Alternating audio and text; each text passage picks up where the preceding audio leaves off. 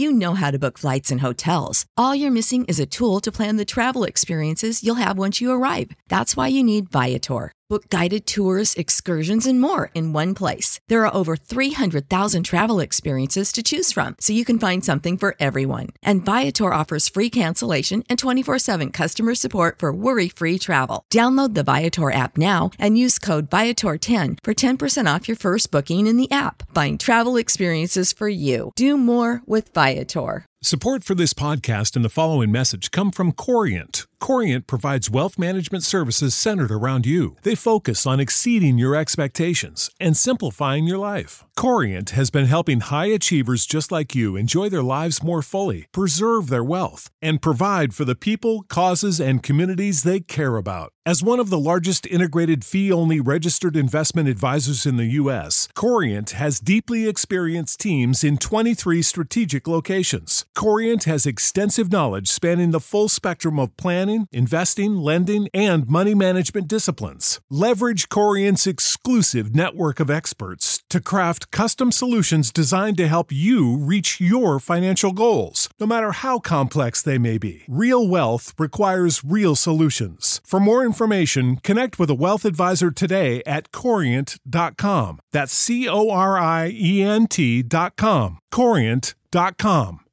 Well met, fellow adventurers. So, after getting that incredibly powerful wing in the last episode, I can now, with even more confidence, continue on with the 7th Proving Ground series, which I must warn you, does not, you don't get to the end of it right now. So, maybe you won't want to listen to this series at all if you don't want to, be left hanging. But I think that all the stuff happening here will presumably happen when it's complete. So, we'll see. All right, on to part 6 of it, Paths Cross. At the conclusion of the previous part, with no time to dwell on your victory, you step back from the remains of the giant Otorock and immediately begin to plot your next move. Still determined to do what you can to rescue the 6 people that may be somewhere in the village, you're about to set off when something hard and sharp presses firmly against your spine. Wait, 6 people now? The amount of people I'm saving keeps changing. Looks like our paths have crossed again, snarls a low, masculine voice from behind you. Tell me, friend, what brings you to Stokebrook? And now,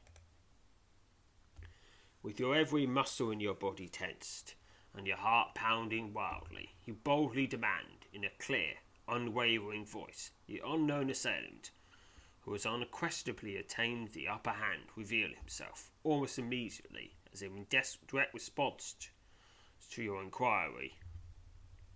The object pressing against your spine is withdrawn.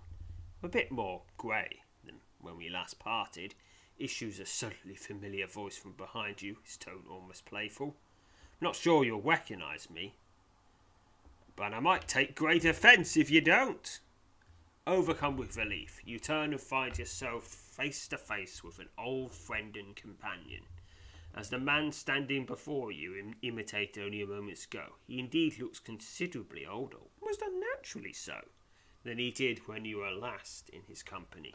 Durig Outloff, the lower portion of his face largely concealed behind a matted, grizzled beard, smiles broadly as he lowers and sheaths his sword.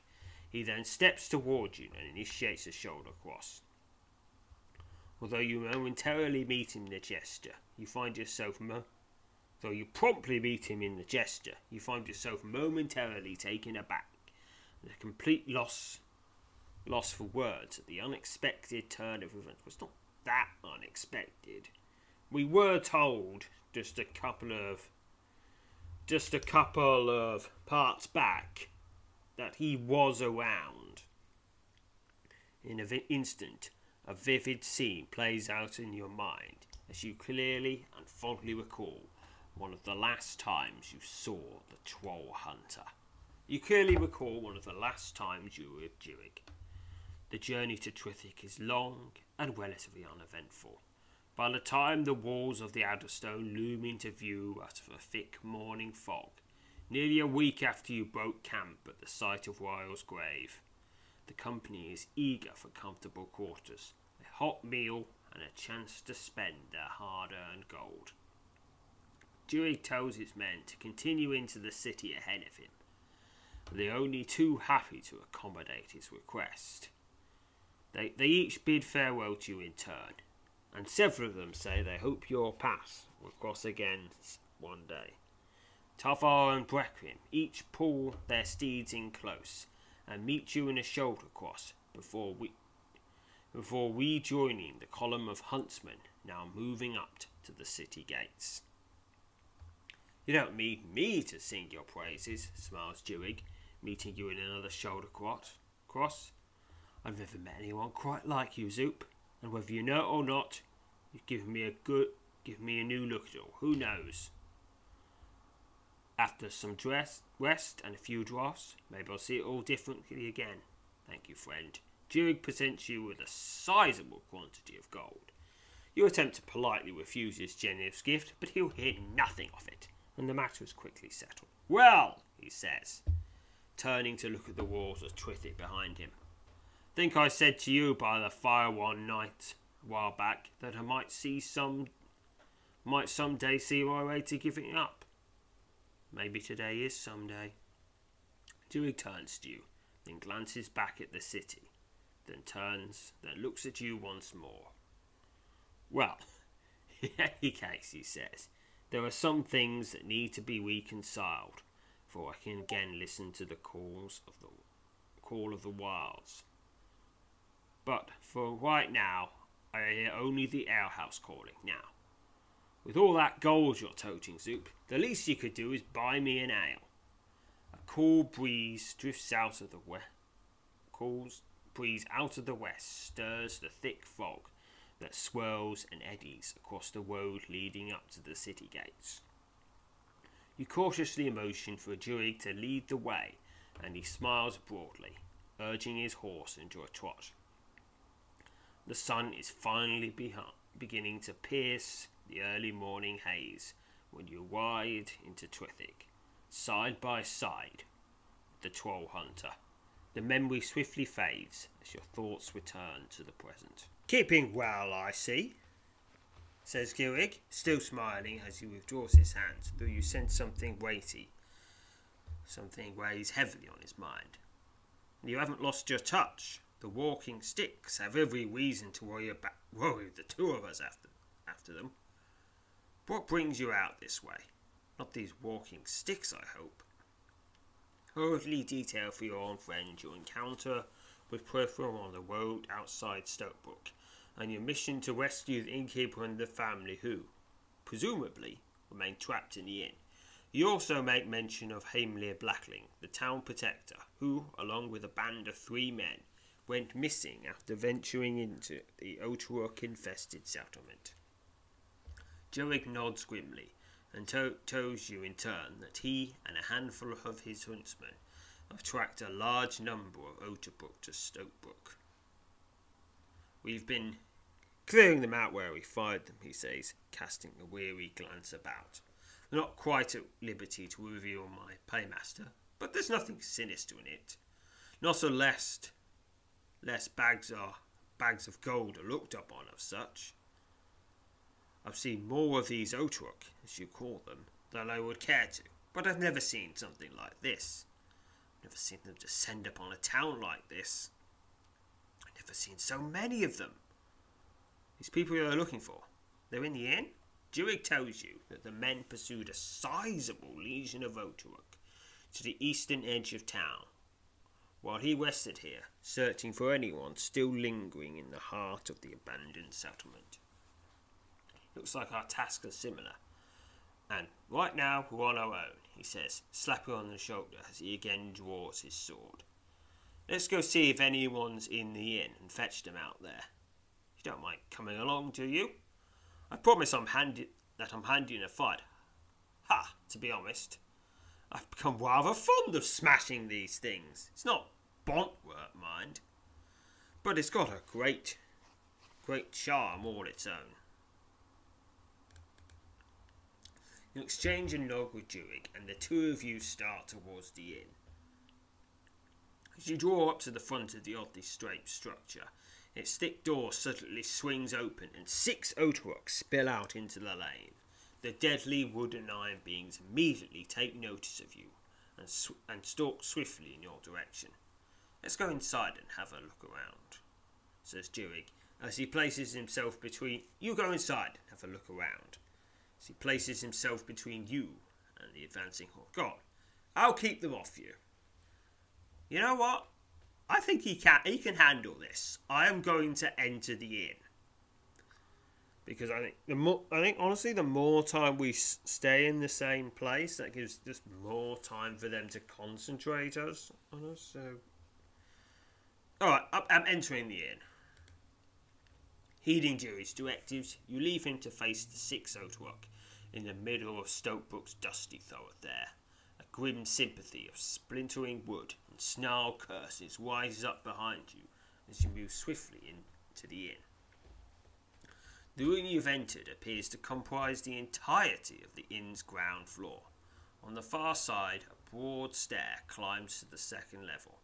With little idea of how to begin your search, you start for the stairs. Suddenly, by the time you spot the lurching Otuok out of the corner of your eye, it's too late to act. The sinister iron and wood being steps forward and strikes a glancing blow off the side of your head. Stunned and momentarily bewildered, but otherwise unharmed, you pitch forward, manage to catch yourself before landing face first on the floor. As you spring to your feet and turn to face your assailant, you're dismayed to discover that the Otuok has been joined by 3 of its kin. I guess if they're made out of wood, they'd be well disguised in presumably a house which, if not made out of wood, probably has a lot of wood in it.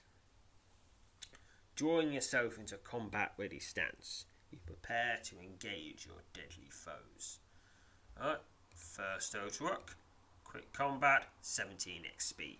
You step over the smashed remains of the fallen Otuok, and are immediately met by the 2nd of the wood and iron fiends. Quick combat that, it is slain. Another 17 XP. The 2nd Otuok collapses into a shattered heap at your feet, only to be immediately replaced by a 3rd. Quick combat it. 17 XP. You step back from the twisted remains of the slain foe and instinctively draw yourself into a defensive stance as you await the advance of the 4th Otuok. The last of the wood and iron beings takes a single step in your direction before suddenly collapsing into a pile of splintered wood and twisted metal. Standing in the doorway of the inn, directly behind the shattered heap, his sword poised to deliver a blow that is no longer necessary, is Durig. The troll hunter lowers his blade and steps over the threshold, scattering the remnants of the Otuok out of the path with the toe of his boot. The sound of movement from the upper floor draws both your gazes to the steps climbing the far wall. Without a word, the 2 of you rush to the stairs and begin a rapid ascent, eager to purge the inn of its sinister scourge. You reach the upper floor ahead of Durig and immediately find yourself at the end of a broad hall, face to face with 4 Otuok. Without a second thought, you hurl yourself at your enemies as Durig rushes past and intercepts 3 more of the wood and iron terrors, moving swiftly down the corridor to join their embattled brethren. Okay, I'm taking 4, he's taking 3. Although he just took on 7, so we're not even yet. First Otuok, quick combat, 17. Without a moment to catch your breath, you engage the next Otuok, quick combat. 17. The 3rd Otuok, its left arm, noticeably shorter than its right, staggers forward and attacks, the savage ferocity of his silent assault momentarily driving you back. Am I smashing through so many Otuok that they're kind of washing them? Or did this one try to heal itself, but, it didn't quite go right? Or actually it's a perfectly functional Otorock and they're just trying to put me off guard by thinking it's weaker than it is. Anyway, quick combat. Alright, 17 XP. Leaping over the shattered remains of the fallen Otorock, you launch yourself at the last of your wood and iron foes. Well, for now, there'll be more. There's always more Otorock. Quick combat. It is slain, 17 XP. Turning away from the reins of the last Otorock, you find Druig locked in a desperate struggle against the final member of the trio he engaged. The crystal remains of the first two Otorock litter the floor at his feet. You rush ahead to join the fight, only to have an Otorock suddenly step out of the doorway on your right. The wooden fiend immediately attacks, swiping out at you with his iron-tipped arms. It's an Otorock. Quick combat it! It is slain! 17 XP. Okay, I can now heal, so I will.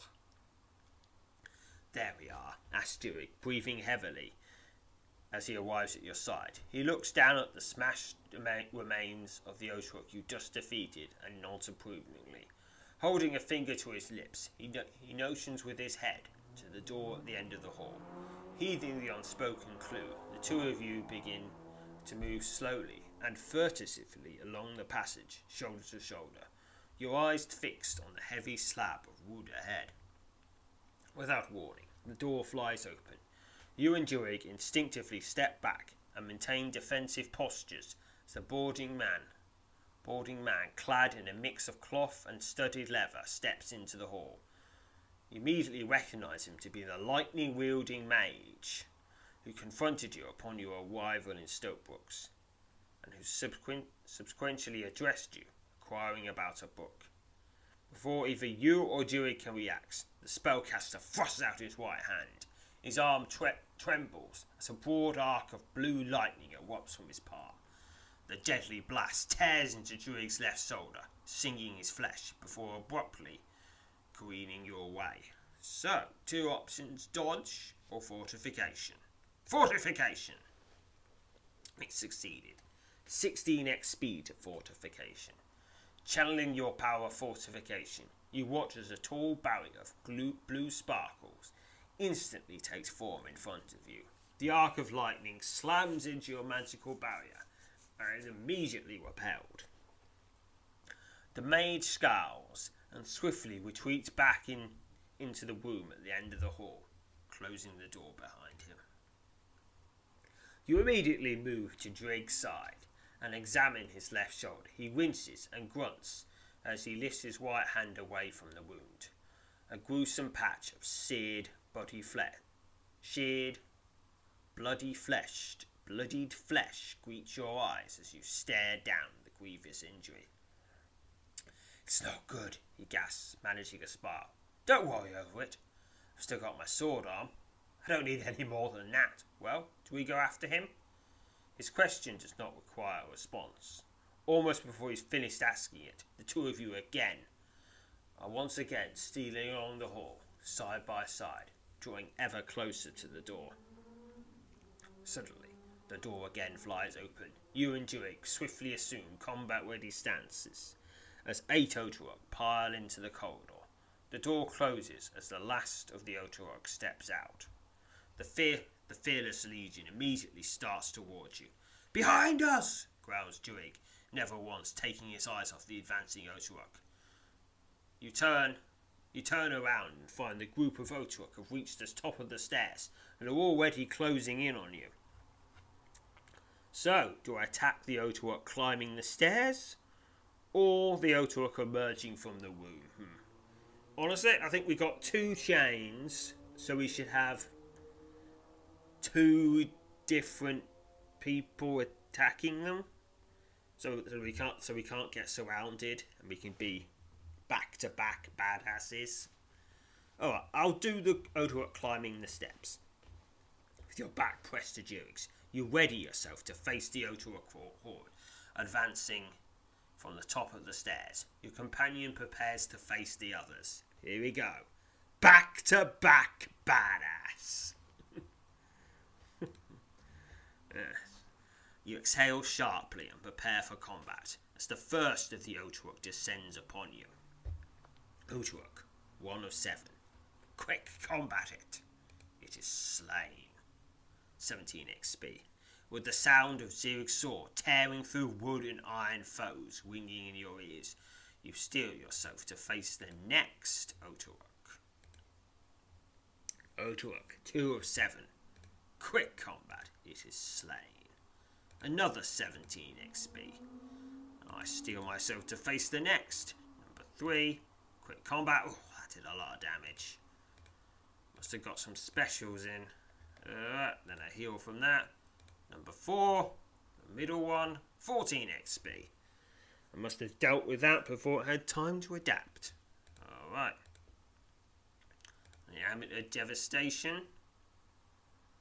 My Quickstone just stored a 20. That will come in handy. And it is slain.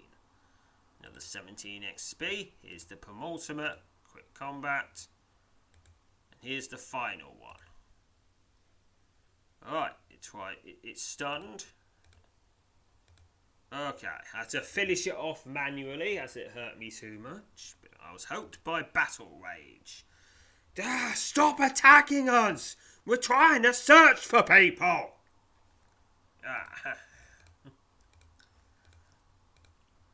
Alright, 17 XP.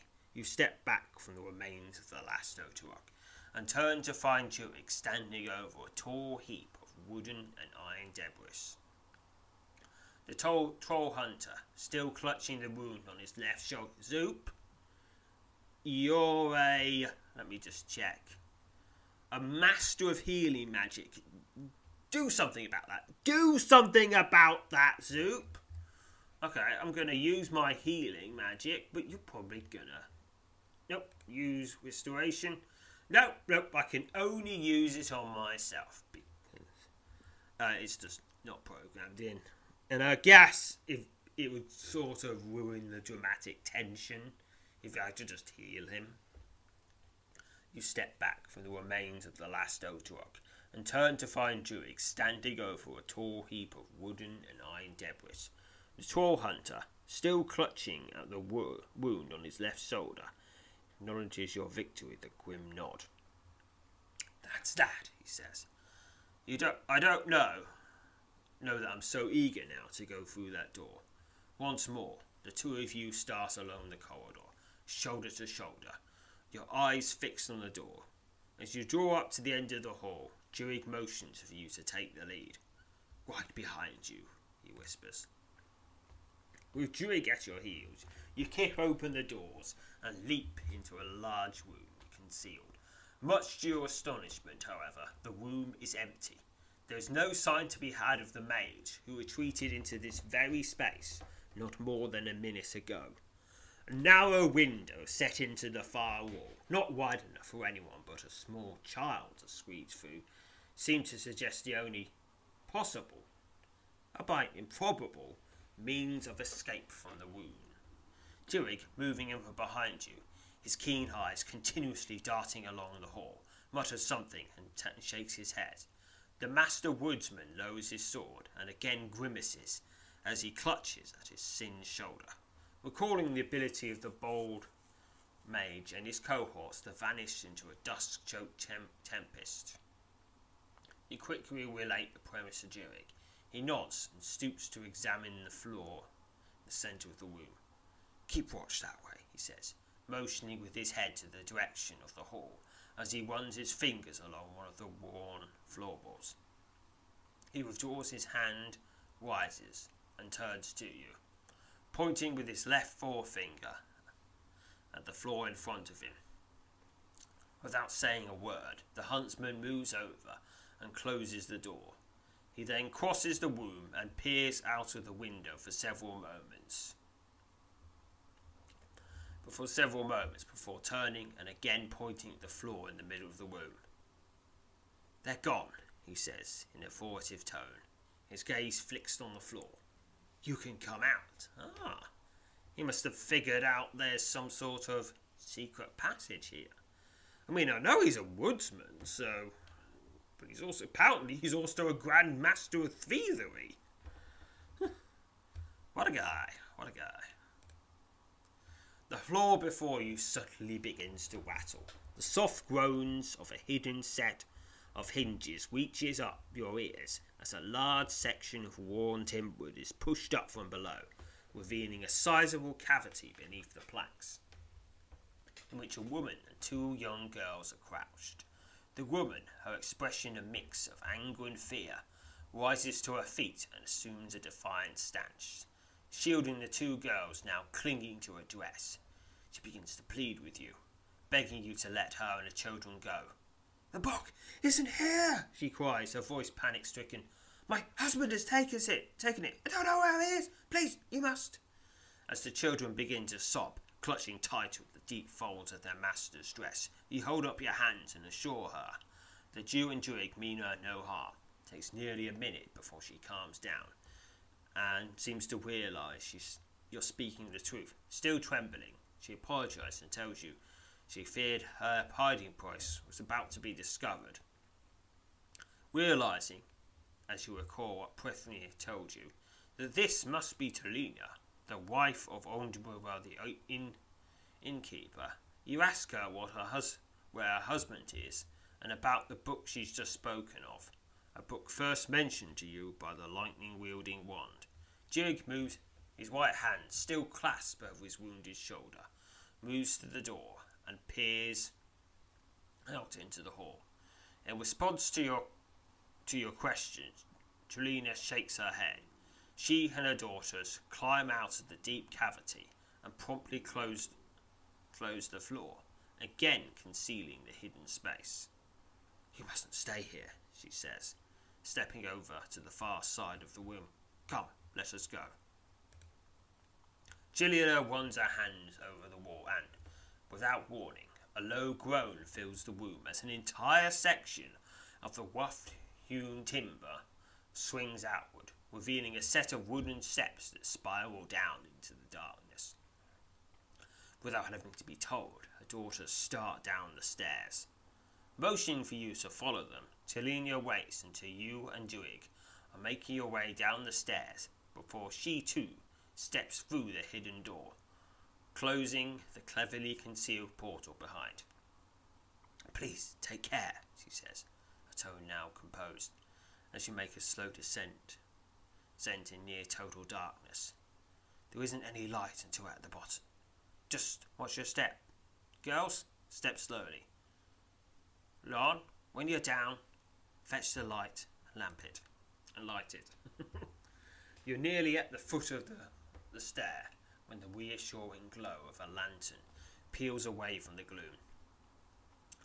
Druig, who seems particularly relieved to have the darkness banished, steps off the last stair and takes a lantern from the girl, holding it up to the light, the last bit of you and yours, of yours and Talinia's descent. At the bottom, Talina, with the lantern now in hand, leads you along a narrow passage that ends at a heavy door. After fiddling with the key for several moments, the door opens and she ushers everyone into a small, stone-walled room. Save the door through which you've just entered, there are no other obvious exits. Talina sets the lamp on a table and immediately stoops to embrace the children. There's no way out of here, says Druig. There's no way out of here, says Druig, his tone incredulous, as he places his right foot across the chamber threshold and peers along the passage. I don't like this. What are we doing down here? Would be getting out of here. Out of Stonebrook. Talina makes no attempt to respond. Instead, standing at the centre of the room, she claps hands with her daughters, closes her eyes, and mutters something. At first you believe she's praying, but when her eyes suddenly fly open, and a look of profound release passes over her face, you realise something quite different has just taken place. "He's coming back," she says, somewhat breathlessly, clasping as she addresses her daughters, those hands she still claps. "Your father's coming back. He'll be here very soon. He's still got the book." And that finishes this scenario for 256 experience to general. Alright, it's been less than half an hour. Let's move on to the next stage. Part 7, the book. Alright, and it starts off with what we've just read, so I'll skip it this time. And now, you and Drig flash wary glances at one another. The troll hunter slides his hand down to the hilt of his sword and takes a step back. A look of anguish passes over his grime-streaked face as he moves his wounded shoulder into a more favourable position. Delinia, still holding her daughter's hands, turns to you and nods, as if to reassure you about what is to imminently take place. "Come on, Zoop. You can heal him now. Heal him." "You needn't have any concern," she says softly. "Aubrenoir, my husband, is almost here. He knows who you are, and he's bringing the book. He's giving it to you." "Oh, okay. I guess it's somehow tied into the Caves of Mauermog." Before you can inquire further, a bright flash of silvery light floods the room. A split second later, when the light has faded, and the chamber is once more lit by the comparatively feeble glow of the lantern, a short, dark-haired, well-dressed man steps out of the shadows and swiftly embraces Delinia and the girls. Then, stepping in front of the women, assuming a somewhat defensive posture, he places his hands on his hips and looked over both you and Drig. "So," he says, in a voice much gentler than you imagined, "which one of you is Zoop?" Delinia, stepping away from her daughters, introduces the man before you as her husband, Aubrenoir, proprietor of the Stoat Nook Inn. Then, as if realising she said nothing to explain his sudden appearance, reveals that he's also an adept spellcaster. Of course he is. The introduction and subsequent revelations serve to significantly reduce the tension that's crept into the small gloom. "Glating and fortification are my primary disciplines," said Audenbrar, bowing in turn to you and Drig. "So you're Zoop. The sorceress described you well, but even her words don't do you much justice. You're quite a striking figure, you know. I believe the word heroic is not an overstatement here. She left me something for you. I was to hide it, which I did, and then give it to you, which I am." Audenbrar produces a heavy, leather-bound tome and hands it to you. The weighty book's thick, worn cover is emblazoned with the charred silhouettes of what appear to be 7 thrones. 7 thrones. Didn't Woundskin mention there being 5 thrones? Well, let's have a look at this, Ismene. The Leather Tome Thrones. This heavy, leather-covered tome was given to you by Audenbrar and Stokebrook. He claimed that Corotor wished for him to give it to you. The thick, worn cover of the weighty tome is adorned with the charred silhouettes of 7 thrones. Strange, arcane symbol fill the many pages that make up this curious book. I wonder, are these thrones in any way tied to the Elder Throne? I hope not, because that'll just make things a lot more complicated. Yes, I prefer my thrones to be made out of anything but Alder. Anything but Alder. So it appears we have a mutual acquaintance, and that's Coratel, says Audenbrar. You must know I've long considered Coratel more than just an acquaintance, though. I owe her a great deal more than I can ever hope to repay. She's been a welcome guide through some dark and very troubling times. Yes. Yes, Coratel. She's complicated. Yeah, honestly, I just want to, have a nice long talk with her to just explain all the stuff she's been doing. Which means she has to be alive.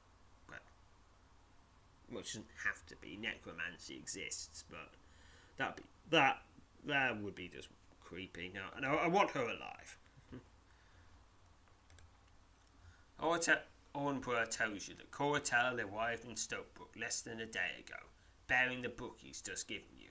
He says that the sorceress implored him to keep it safe and deliver it to your hands. When you ask him about the significance of the book, he shrugs and shakes his head, looking back at Tolinia and casting a wary gaze in Jerry's direction. Oberon tells you that the book needs to find its way to a man known as Shadowmarm in the town of Quillbog.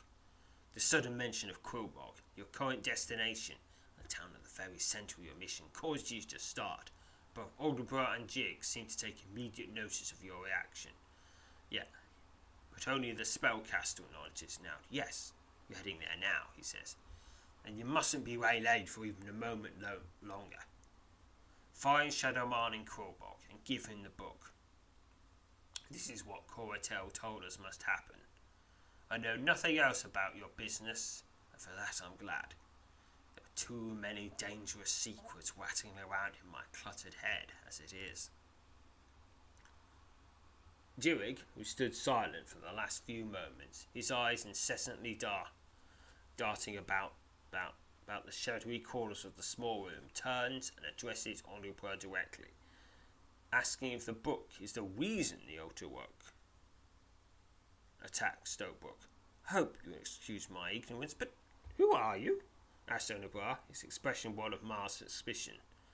I'll have to assume you're in league with Zoop, though, quite naturally. I'm guarded against making any such assumptions. So I could introduce Jirig, or allow Jirig to introduce himself.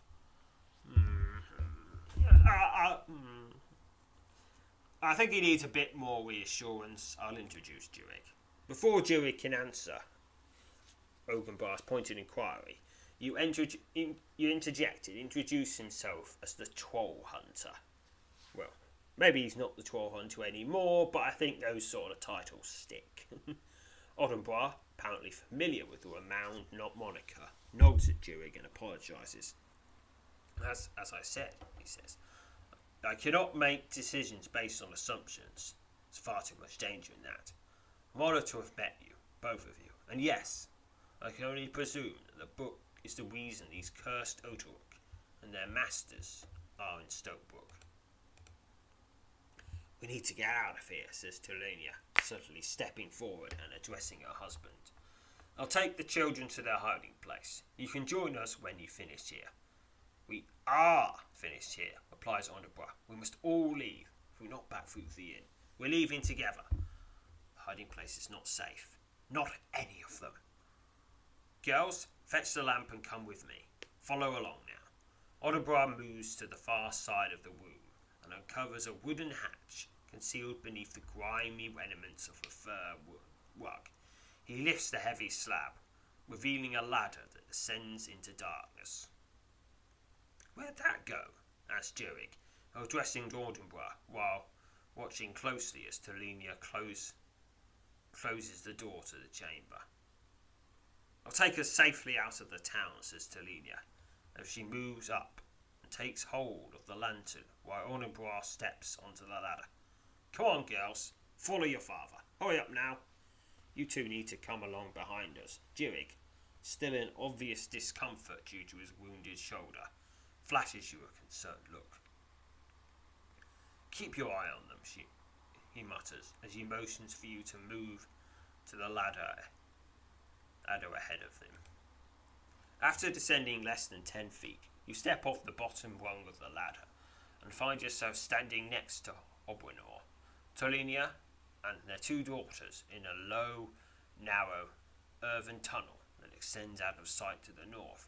Jirig is the last to enter the tunnel, but he immediately moves to the front front of the group. "Should like to lead us out of here?" says Honorbrois, clearly offended by her companion's brazen tactics. "There's more than one way to go. There are plenty of places, and I think we'd all rather not end up." "You can tell me the way," says Duig, his sword drawn and his hardened gaze fixed on the inky gloom hanging like a black curtain at the edge of the lantern's feeble glow. "Zoop is going to be behind us. I don't like my back left a chance. You four keep to the middle." Honorbrois seems poised to challenge Duig's sudden assumption of leadership when Tolunia takes hold of his right arm and shakes her head. He glances at her, nods, and ultimately sighs. "All right, let's go," he says. "Girls, stay close. Tully, hand me the lamp. Watch your step." For what seems like an eternity, you follow closely at the heels of the group as Duig, heeding Honorbrois' occasional instructions, moves along at a rapid pace through the dark, winding tunnels that make up what you can only describe as a peculiar subterranean maze. Apart from the infrequent sounding of Honorbrois' voice as he directs Duig whenever a choice of passengers arises, the members of your small, swiftly moving band remain silent. Now and again, either Tolunia or one of her girls glances back in your direction, their eyes straining to capture you at the frayed edge of the lantern's glow. Each time you meet one of their wayward glazes, you're suddenly reminded of your duty and quickly look over your shoulder at the, thankfully, empty corridor rapidly receding into the gloom. As you turn back towards the group from one of your checks on the passage behind, you nearly walk into Latinia, who's unexpectedly stopped in the middle of the tunnel. Ahead of her, Honorbrois and Duig are also stopped, their eyes fixed on something in the darkness ahead. Tolunia's daughters fiercely renew their grips on their mother's hand. Duig suddenly shutters the lantern. "Zoop," he says in a harsh whisper. "What is that? Have a look." "Is that what I think it is?" Stepping quietly past Tolunia and the girls, you arrive at Duig's side and peer into the gloom ahead. Your eyes, having already adjusted to the darker tunnels, immediately discern the shape of a massive, worm-like creature no more than a dozen yards ahead. Having quickly identified the creature, you whisper your thoughts to Duig. He nods grimly and curses under his breath. "A carnage crawler," he whispers, frowning at Honorbrois. Your idea of a passage to safety leaves a little to be desired. I don't think it knows we're here. Stay back, and we'll get rid of it." Honorbrois, a look of fear spreading over his face, manages to nod as he steps back to join his wife and daughters. That's a big one," Duig whispers to you as he hands the shuttered lantern to Honorbrois. "Let's have at it. If we get close enough, we can take it down. Take it down before it knows we're here." The dark bulk of the carnage crawler shudders, as if the hideous bulk is about to move, but the deadly worm, its head turned away from your small band, still appears to have taken no notice of you. So I've got 4 options now. Launch an arrow at the carnage crawler. Attack the carnage crawler with Duig. Let Duig attack the carnage crawler alone. Or tell Duig you'll attack the carnage crawler alone. Really, I don't want both of us to attack it, because then their backs won't, then the group won't be defended. And we need at least one badass to be watching over them at all times. So let's not do it together. I think the bow is probably the best option, because I can attack it while still staying close to the group in case some more Otorok slip in, or some bugs slip in, or there's caves in, or those wizards turn up again, or anything else. So I'll launch an arrow at the carnage crawler. The instant you unshoulder your bow, bow and notch an arrow, Duig steps to the side and nods approvingly. Don't think you'll get him with Dusk One, he whispers. That ought to stir him up a bit. Alright, so picking a number. Bonus of 42. 32 from archery, improved by having the Grand Ashen Bow. And 10 from luck. I've got to get 75 or more. Just shoot it in the face. Pick now. 84. 84. Success. Your arrow streaks along the tunnel, immediately vanishing in the gloom, before finding its mark only a split second later. The feathered shaft buries itself deep in the carnage crawler's leather flesh. The great worm thrashes about in agony and whips its head in your direction. The massive carnage crawler, its countless legs wildly churning, stretches wide its fang-wedged mouth as it surges towards you along the tunnel. So, launch another arrow, move forward and engage the carnage crawler, or remain where I am. Launch another arrow. In a remarkable display of skill, you quickly notch another arrow and take aim at the surging carnage crawler. Alright, picking a number. Bonus of 42 again. Got to get 50 or more. I guess it's an easier shot now that it's getting closer. And it's probably slowed down a bit too. Pick now. 112. Success. 64 experience to archery. Your second arrow also finds its mark, burying itself deep in the carnage crawler's slimy flesh, just beneath the massive worm's wide mouth. You allow yourself a satisfied smile as the deadly worm topples over, its pierced bulk shuddering violently as it enters the throes of death. Hey! Alright, we took down the worm and never reduced the guard. That's good. Wasting no time, Duig charges ahead and deals the dying creature a single decisive blow that nearly severs its head. Wincing in disgust, he steps back from the crawler's oozing carcass, cleans off his blade, and motions for the 5 of you to join him. With all 6 of you standing before the remains of the slain carnage crawler, with Telenia keeping the children behind her, Duig seems prepared to take out what appears to be growing frustration on Obrina. He pointedly accuses the self-proclaimed mate of leaving them all into unknown danger. This has never happened here, cries Onubra, clearly taking issue with Duig's confrontational demeanour. These tunnels are closed off at each of the other ends. I don't know how that thing could have got in here. You quickly step in and manage to mediate the situation, explaining to everyone what you feel is obvious. You cannot afford to linger here. Duig nods, and within moments the group is once again moving through the path ahead, unevenly lit by the lantern's increasingly feeble glow. You can't really keep out carnage crawlers. They can tunnel.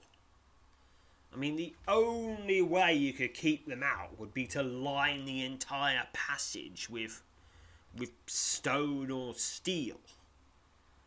And honestly, moving enough of that stuff in to do it will make it bloody obvious there's a secret passage there. Everyone will be like, wait a minute. Why did the inn suddenly order several tons of stone which just disappeared? You probably need workmen as well to put it in. And that, of course, means there are people who know about it. And that, you don't want that either. Yeah. And we don't know how long this passage is. Presumably it's miles.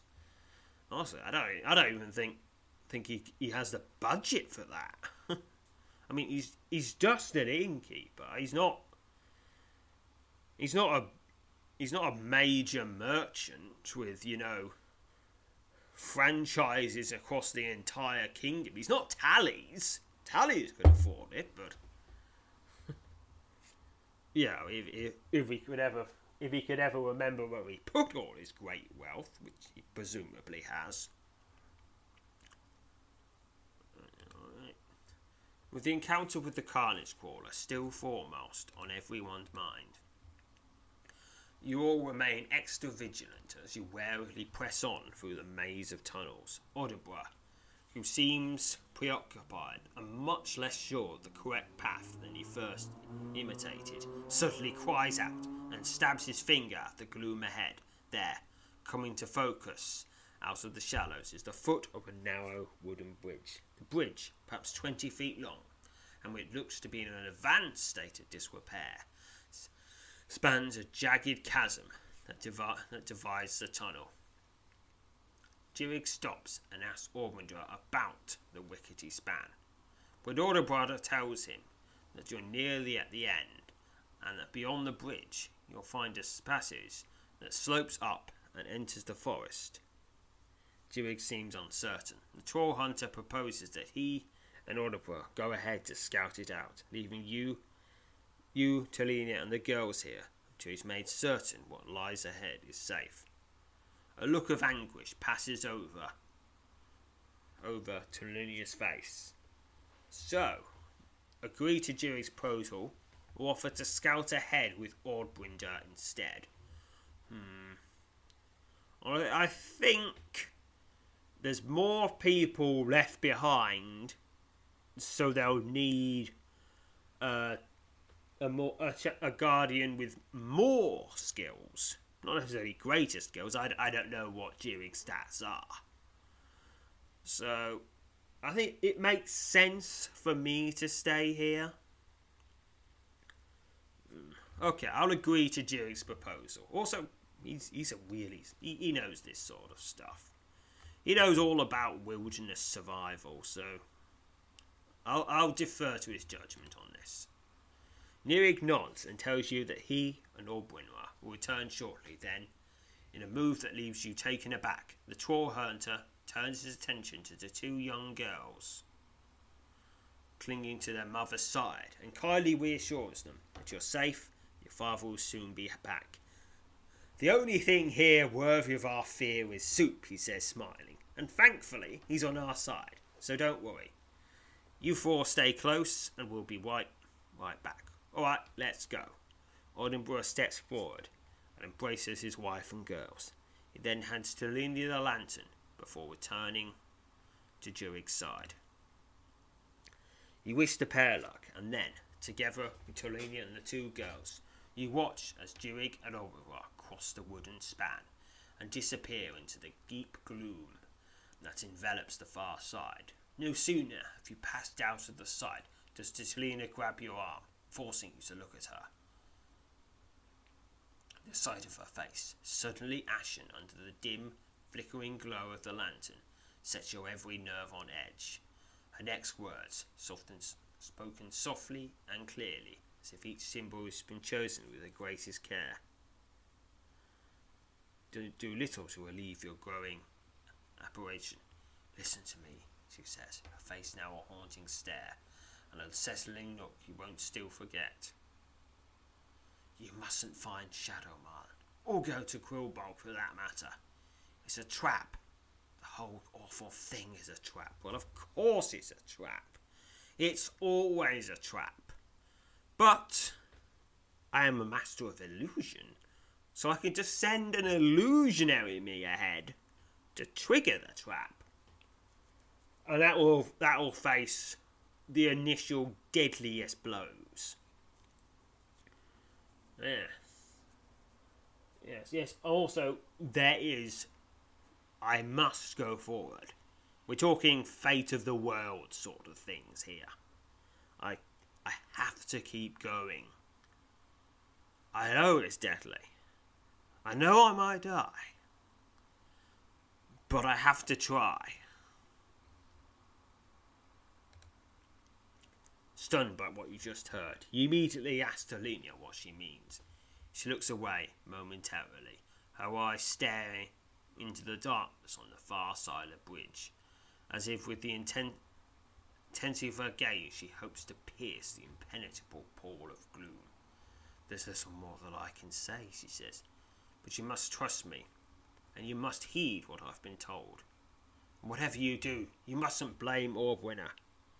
He's only doing what he feels he must, for us, for all of us. He doesn't believe there's any other way.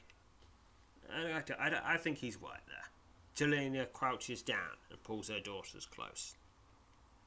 The two girls look from their mother to you, as if wondering who will next speak and what will be said.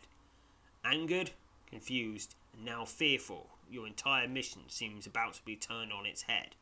You demand that she explain to you what lies ahead, lies behind all what she just related. Then, suddenly mindful of two small sets of eyes fixed on you, you speak less harshly and tell her that you need to know everything, that she knows everything. She says, her eyes beginning to tear. How can I possibly tell you everything? I can't. It's too much to know. Too much I care not to remember. I'm tired, Zoop. Been tired for a long time. I don't want to hide, to run, to fear those I should have no business fearing, to help further plans and agendas unknown to me, all to Orb-Winner. We are mired in this, and though it seems impossible, I think at last, for better or worse, we're near the end of it. We won't again return to Stokebrook. That much I know. No, I think if I get the book, then everything will be focused on me.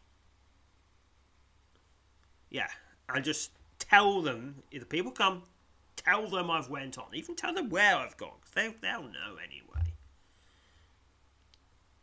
Focus the danger on me. I'm good at this sort of stuff. I've done it before, and I'll do it again. And I don't have children. So, the worst could happen. A lot less people will be incredibly sad. And that's something. You sense at Tolullah's anguish, her apparent deep concern for affairs in which she and Audibra are unreasonably caught up is genuine. With tears streaming down her face, she remains stooped and does her best to control her emotions as she pulls her girls closer. Still bewildered by her sudden and unexpected revelation, you strive to contain your own passion as you contemplate the significance of what you've just learned. Still not entirely certain you can, or want to, believe all of it. Again, you tell her that you need to know everything she knows. I know that you and Oz, Audibra and I, that is, have one true ally in all of this, she says, slowly returning to her full height. The sorceress Coratel. She was to give you that book herself, but she could not wait for you. She knew you would arrive in Stokebrook. I dare not guess how it is she knew. How could she have? And yet she was certain of it. She was also afraid, and we've never known her to fear anything. Whatever it was must have been truly terrible. And, as you've seen for yourself, it was. Tallulah tells you that Coratel's two instructions involve neither Krulbog nor the man known as Shadowmark. She says, you're to keep the book safe until the sorceress is again able to cross paths with you. She said she would find you when she had tended to something important, for which she would not elaborate. She rarely did, says Tallulah. She was a stay through. That much was plain to us. This plague of wooden men that fell upon our town, and the spellcasters in their company, has to be what had her on a run. Continue to pray for her, Zoop, but I confess that I hold out little hope for a good ending to any of this. Well, that's what I'm here for. To make the impossible possible by bashing things with a mace. You're ready to ask Tallulah about Audibra's deception, eager to know whether or not you can trust him. despite what she has already told you about his unwilling involvement. When the sound of someone approaching through the gloom on the far side of the bridge reaches your ears, Talinia straightens up and stares off into the darkness, wiping away the remainder of her tears as she strains to catch sight of who it is that draws near. "You can't let Obervalda know what I've told you," she says, lowering her voice as she fears being overheard. "I don't believe she could bring himself to betray those who threaten everything he holds dear. You mustn't let him know. He's afraid, Zoop. We all are." It's fear that continues to drive him. Several tense moments pass as the footfalls, the soft crunch of hard soles pressing into the earthen floor of the tunnel, grow closer and more distinct. Suddenly, a lone figure emerges from the shadows on the opposite side of the span. I hope it's Orbwinner. Wait, lone? Oh dear, lone figure. That's not good. There's supposed to be two of them. You stifle a gasp at the sight of Orbwinner. Bloodied, stooped over and struggling to catch breath, Talinia cries out and rushes to the foot of the bridge, but he manages to stand and wave her back. "Go back!" he cries, his voice cracking as he snatches a glance at the darkness behind him. "There's too many of them! They're in the tunnels! Go back to Round Rock! Tully, go! Get to Round Rock!" Obervalda, lurching along with obvious difficulty, starts across the bridge. Without a word, Talinia and her daughters turn and flee back along the tunnel. You rush forward and catch Obervalda as he stumbles off the wooden span, preventing him from nearly toppling into the grasping crevasse. Leaning against you, seemingly incapable of maintaining his balance, he rapidly shakes his head, as if responding to a question he's anticipated, with an answer he dreads. "I don't know where he is," he says, drawing ragged breaths between each word. "He told me to go. He said he would hold them off for us. Must have been 36 of them. Yes, the Otrok. They were waiting for us. Had to have known we were coming. They're in the tunnels." Obervalda abruptly curtails his lament and steps back from you, swaying unsteadily for a moment before suddenly finding his footing. Several long gashes on the side of his left leg appear to be the cause of the present difficulty. He quickly tells you that you and he must follow after Talinia and the girls. "Your friend is coming," he says, breathlessly, as he staggers quickly back to you, following the dim, retreating glow of the fading lantern. "I can get us out of here. We need to reach Round Rock. I think I can get us out of here." And that finishes this part for 256 Experience to General. Which brings us to the next part, Beneath Stokebrook. Well, that will be in the next episode. And until then, farewell, fellow adventurers. You know how to book flights and hotels. All you're missing is a tool to plan the travel experiences you'll have once you arrive. That's why you need Viator. Book guided tours, excursions, and more in one place. There are over 300,000 travel experiences to choose from, so you can find something for everyone. And Viator offers free cancellation and 24/7 customer support for worry-free travel. Download the Viator app now and use code Viator10 for 10% off your first booking in the app. Find travel experiences for you. Do more with Viator. Support for this podcast and the following message come from Corient. Corient provides wealth management services centered around you. They focus on exceeding your expectations and simplifying your life. Corient has been helping high achievers just like you enjoy their lives more fully, preserve their wealth, and provide for the people, causes, and communities they care about. As one of the largest integrated fee-only registered investment advisors in the U.S., Corient has deeply experienced teams in 23 strategic locations. Corient has extensive knowledge spanning the full spectrum of planning, investing, lending, and money management disciplines. Leverage Corient's exclusive network of experts to craft custom solutions designed to help you reach your financial goals, no matter how complex they may be. Real wealth requires real solutions. For more information, connect with a wealth advisor today at Corient.com. That's Corient.com. Corient.com.